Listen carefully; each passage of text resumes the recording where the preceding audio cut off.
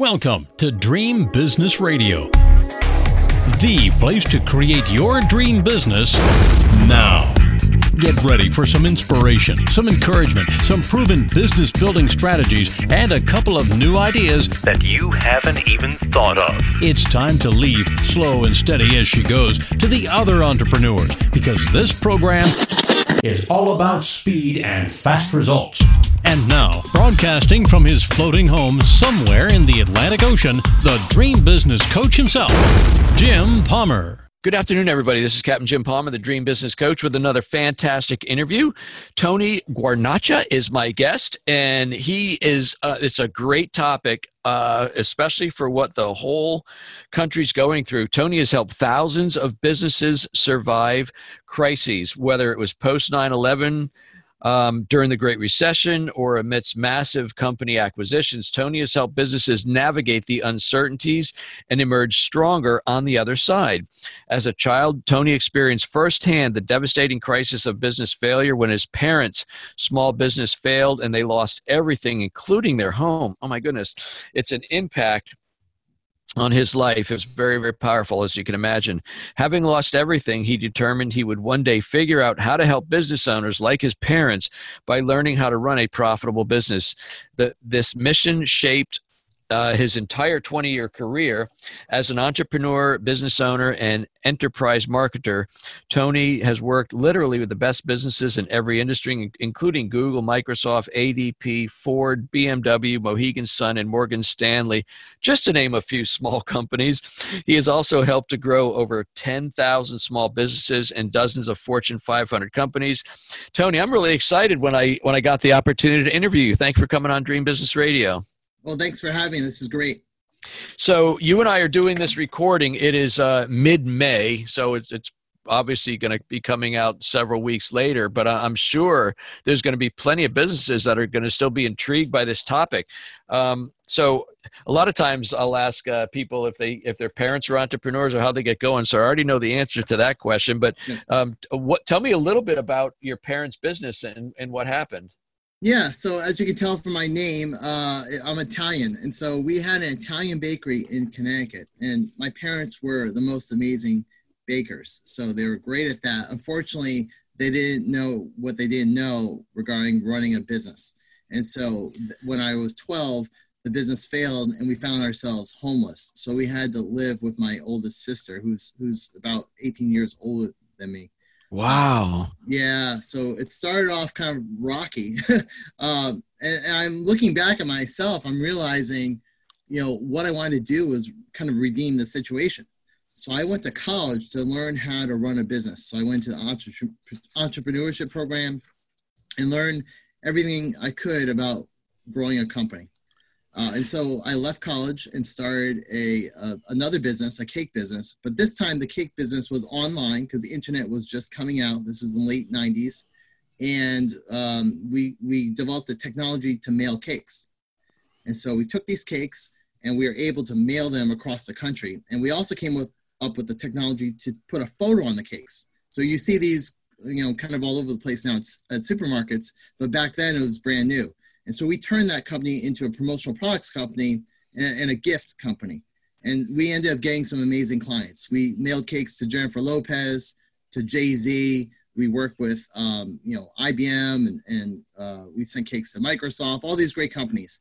But unfortunately, even with all the accolades and all the PR and all the things going well, the business still failed. And we found myself homeless yet again. But this time, it was more of a challenge because I was newly married and I had a baby on the way. And so that's kind of where it started. And I said to myself, well, clearly I didn't know what I was doing. Clearly college didn't necessarily teach me everything I needed to know. So who does know how to run a company? And what I discovered is that the best companies in the world, they probably know something about that. So I endeavored to work with the very best companies in the world. And over a decade, I did that. I worked with Google, ADP, Ford, a whole list of companies. And then at the end of that journey, I decided to go back into entrepreneurship and share what I learned working with those great companies. That's really interesting. I'm curious, what happened with, did your parents start another business or what did they end up doing? That was, well, after that second business failed, that was, unfortunately, my father passed away from cancer. And then, my mother wasn't really equipped to do that. So that was kind of the end of their journey, but just kind of the start of mine. Right. I'm really intrigued. I could have sworn I saw on Shark Tank somebody was shipping cakes around the country. That wasn't your business, was it? No, I never did the Shark Tank. I retired from cakes and moved on to internet. Well, how I started was to promote my company. I learned search engine optimization. Now, this was back in 97, before Google was even around, before anyone even heard about it. So I had a huge kind of leg up on the competition. And so I was way ahead of that curve. But that was how I promoted the cake business. And that's kind of what transitioned me into being more of a marketer and then eventually running my own agency and training company. Wow. So you got really good at SEO and internet marketing, and that's your business today? Yeah. So what happened when I was looking for a job, I found a opportunity with a little agency. So it's just a tiny little agency. And I was kind of weighing between going to them and into another a much bigger agency. So I inclined towards the small one because my heart was more with that. And it turned out they grew tremendously and got acquired by ADP. And that's kind of what brought me into the big leagues, so to speak. And so I cut a lot of my chops working at that level. But it all started with just taking a step and doing SEO. So yes, it all started with just kind of, it wasn't something I planned out. I just knew, hey, SEO looks interesting. Let me start that. And then here I am, 20 something years later, still using it. And I was very fortunate to be ahead of the curve like that. So how long has your current business, how long have you been running that? Yeah. So after I left the corporate world, and what happened there was I was traveling all over the country. And I ended up having, as I mentioned to you before offline, is I had twins. And so I had 3 kids, and then all of a sudden I had 5, and now I have 6. Wow. And it just became too much to travel. I was literally commuting from Rhode Island to Seattle, a couple times a month. And it wasn't really the right lifestyle for me and my family. So I decided roughly 10 years ago, or I'm sorry, 7 years ago, to start my agency. And then from there, a couple of years ago, I started a training company. Very cool. So what would you say to small business owners right now who, time, effort, and money are pretty tight right now? Like, what should they be doing, while we're in this crisis situation? Yeah. So I have a framework called the Results Loop. And I also have another framework called the Results Flywheel. And the flywheel talks about how you gain momentum. And it varies based on the situation you're in. So one situation is where you want to scale, and say you want to take your business from 6 figures to 7 figures, 8 figures. That's one way. What's one model? Another model I have is if you're stagnant. And then the third model is if you're in crisis mode. And the way I look at it is you have 3 things you want to focus on: your time, your money, and the resources. So if you're scaling and you're really looking to grow, maybe then you can allocate more money, to maybe hire a team and get support. But that's not where most of us are at today. Most of us today are in crisis mode. And so what you want to look is at those 3 factors of time, money, and effort. The first thing you want to do is look at money. And that is because the main goal, to use an analogy you probably appreciate, you got to keep the ship afloat. If you don't have a ship, you're in trouble. So the first thing you want to do is look at your money. And I look at 2 things. 1, your profitability, which is kind of how much money you have. And 2, your cash flow. And so in a situation like this, the first thing you want to do is look at your cash flow and say, okay, how do I reduce my costs that are going out?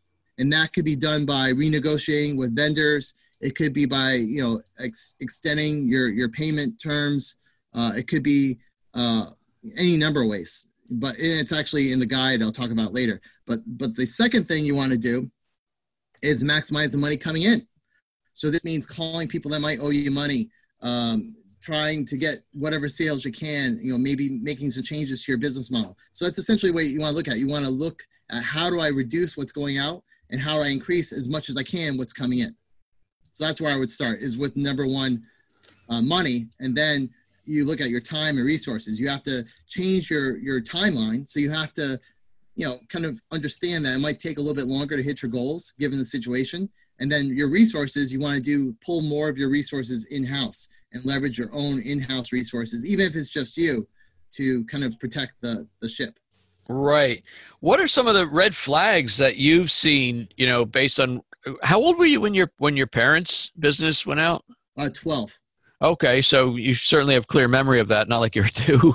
And then with your own business, did you see were there any similarities there, or were they completely different situations?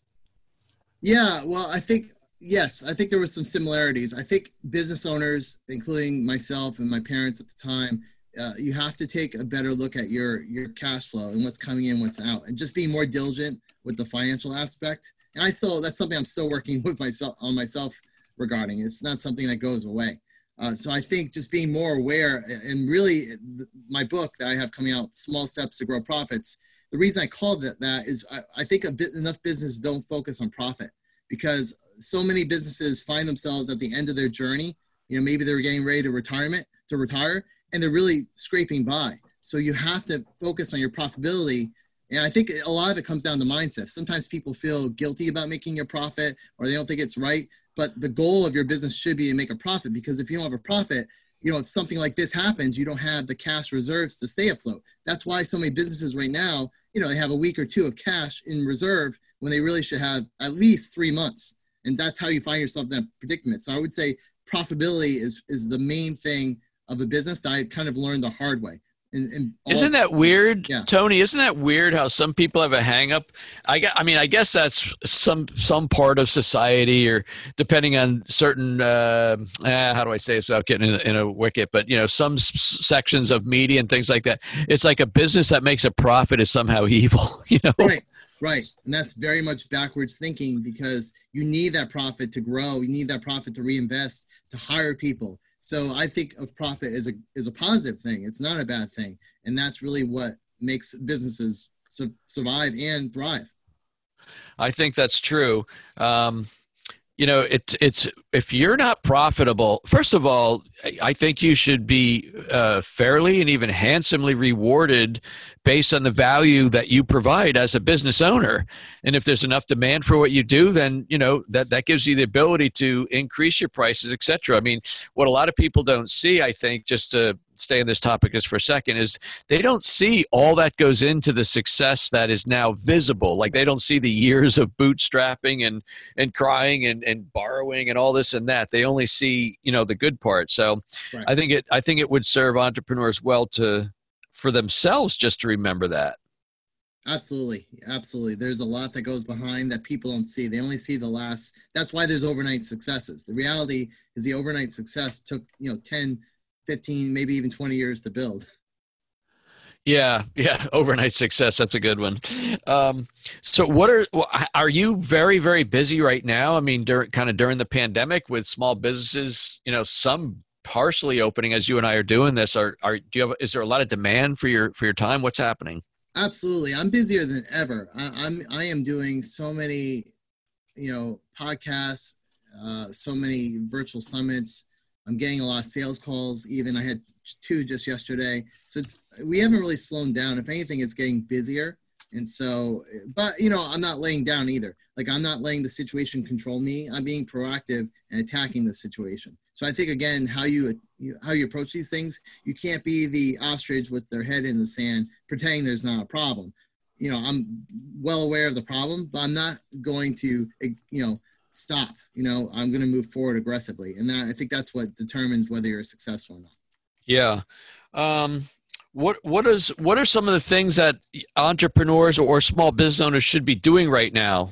Whether they're operating their business out of their home, or I feel really bad for restaurants, Tony, and I'm not sure what the answer is, because even when if they open at like 25 or 30% capacity, that's such a low margin business. It is. That is a concern. I mean, I think, and I feel like this is getting almost redundant at this point. You're hearing it more and more, but I think now's the time to consider pivoting or looking at your plan at the very least. So, step number 1, look at your cash and your cash flow and your position there. But then number 2, I think now is a good time to start planning for the future when things change.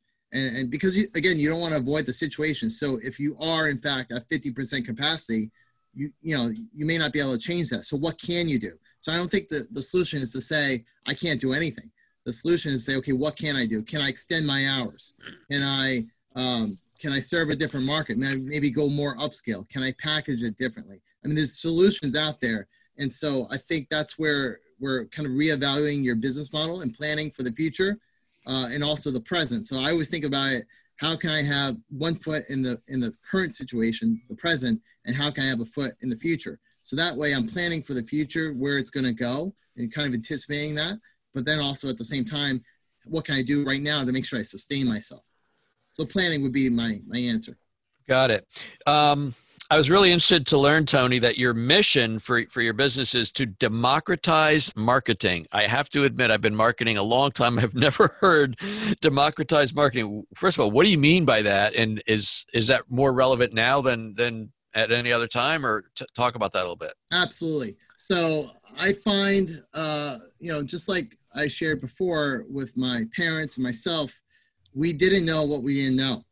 And so I think a lot of times the knowledge goes maybe to the top, the most, maybe the elite or the biggest institutions that have those resources. So my goal behind democratized marketing is to share what those best companies do in terms of their strategies, the tools they use, and their tactics, and bring it to the local businesses, the small businesses that need it the most, especially in times like this.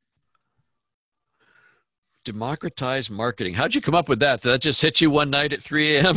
or is that something that? Almost. I was driving in a car and I was reading a book by the founder of Salesforce, who's escaping my name right now, Mark Benioff. Right. And I was reading I was listening to his audiobook, and he talked about the mission to democratize technology and CRM and things like that. And it occurred to me, that's the problem with businesses, because marketing is probably arguably the most important part of a company. Because yes, you could be a great baker or you could be a great, physician. If you don't have patients or customers, you're not doing anything. So marketing is what helps that, in sales, obviously. And so bringing that to businesses, what could be more important than that? So, if it's so important to democratize technology and all these other things, why not marketing? And I figured who better to do that than me, because I've been fortunate enough to work with those companies and share what they're doing with the businesses. And that's always been my heart, because I've struggled personally that way. So that's kind of how I tied those elements together. I think that's what makes a good coach is that they have, first of all, personally experienced a lot of that stuff, and then they're able to bring that to their clients. So we got about 3 or 4 more minutes, Tony. I want to ask you one more question. What are some quick things a business can do? And I'm always leery of, a quick fix or easy button, but sometimes especially when you're in crisis mode, you might want to see some improvement.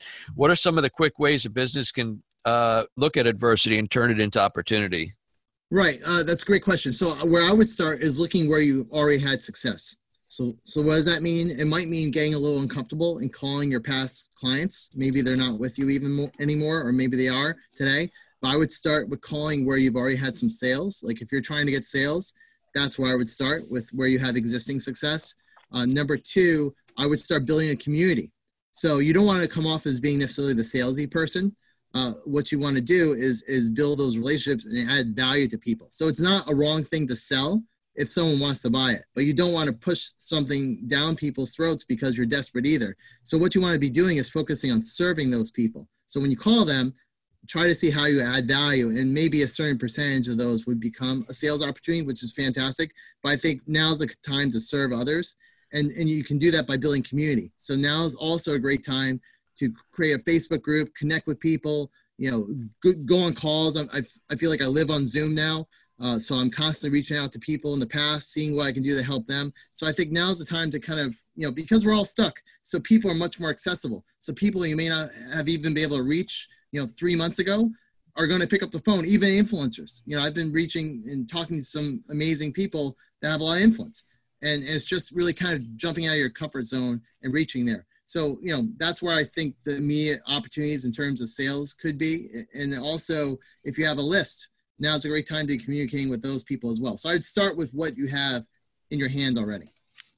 Your greatest assets, the customers you already have, or past customers, and the easiest sale you'll ever make is to a customer who's already proven them is someone who's already proven themselves to be a buyer, and that is your previous customer. So that's great advice, Tony. What a fun interview. I love talking with other marketers. How can people connect with you and learn more from you?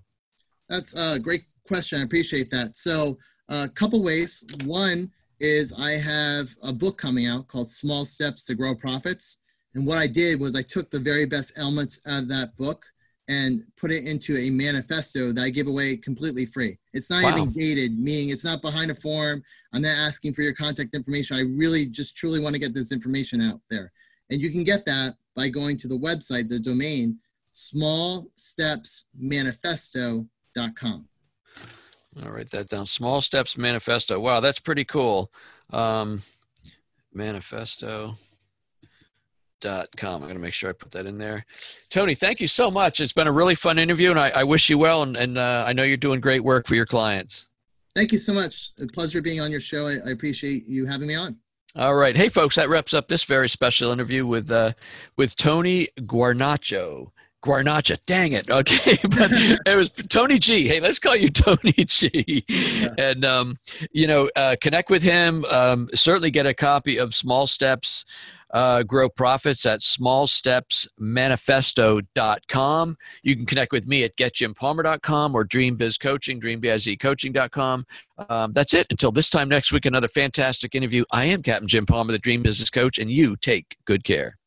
Now it's time to go implement what you've learned. Great ideas are nice, but results only happen through action and implementation. So stay focused. Kick all distractions to the curb. Sleep a little less if you have to. And create your dream business now so you too can live your dream lifestyle. To learn about building your dream business, join Jim's free Dream Business Facebook community at dreambizgroup.com. That's dreambizgroup.com. See you next week for more Dream Business Radio.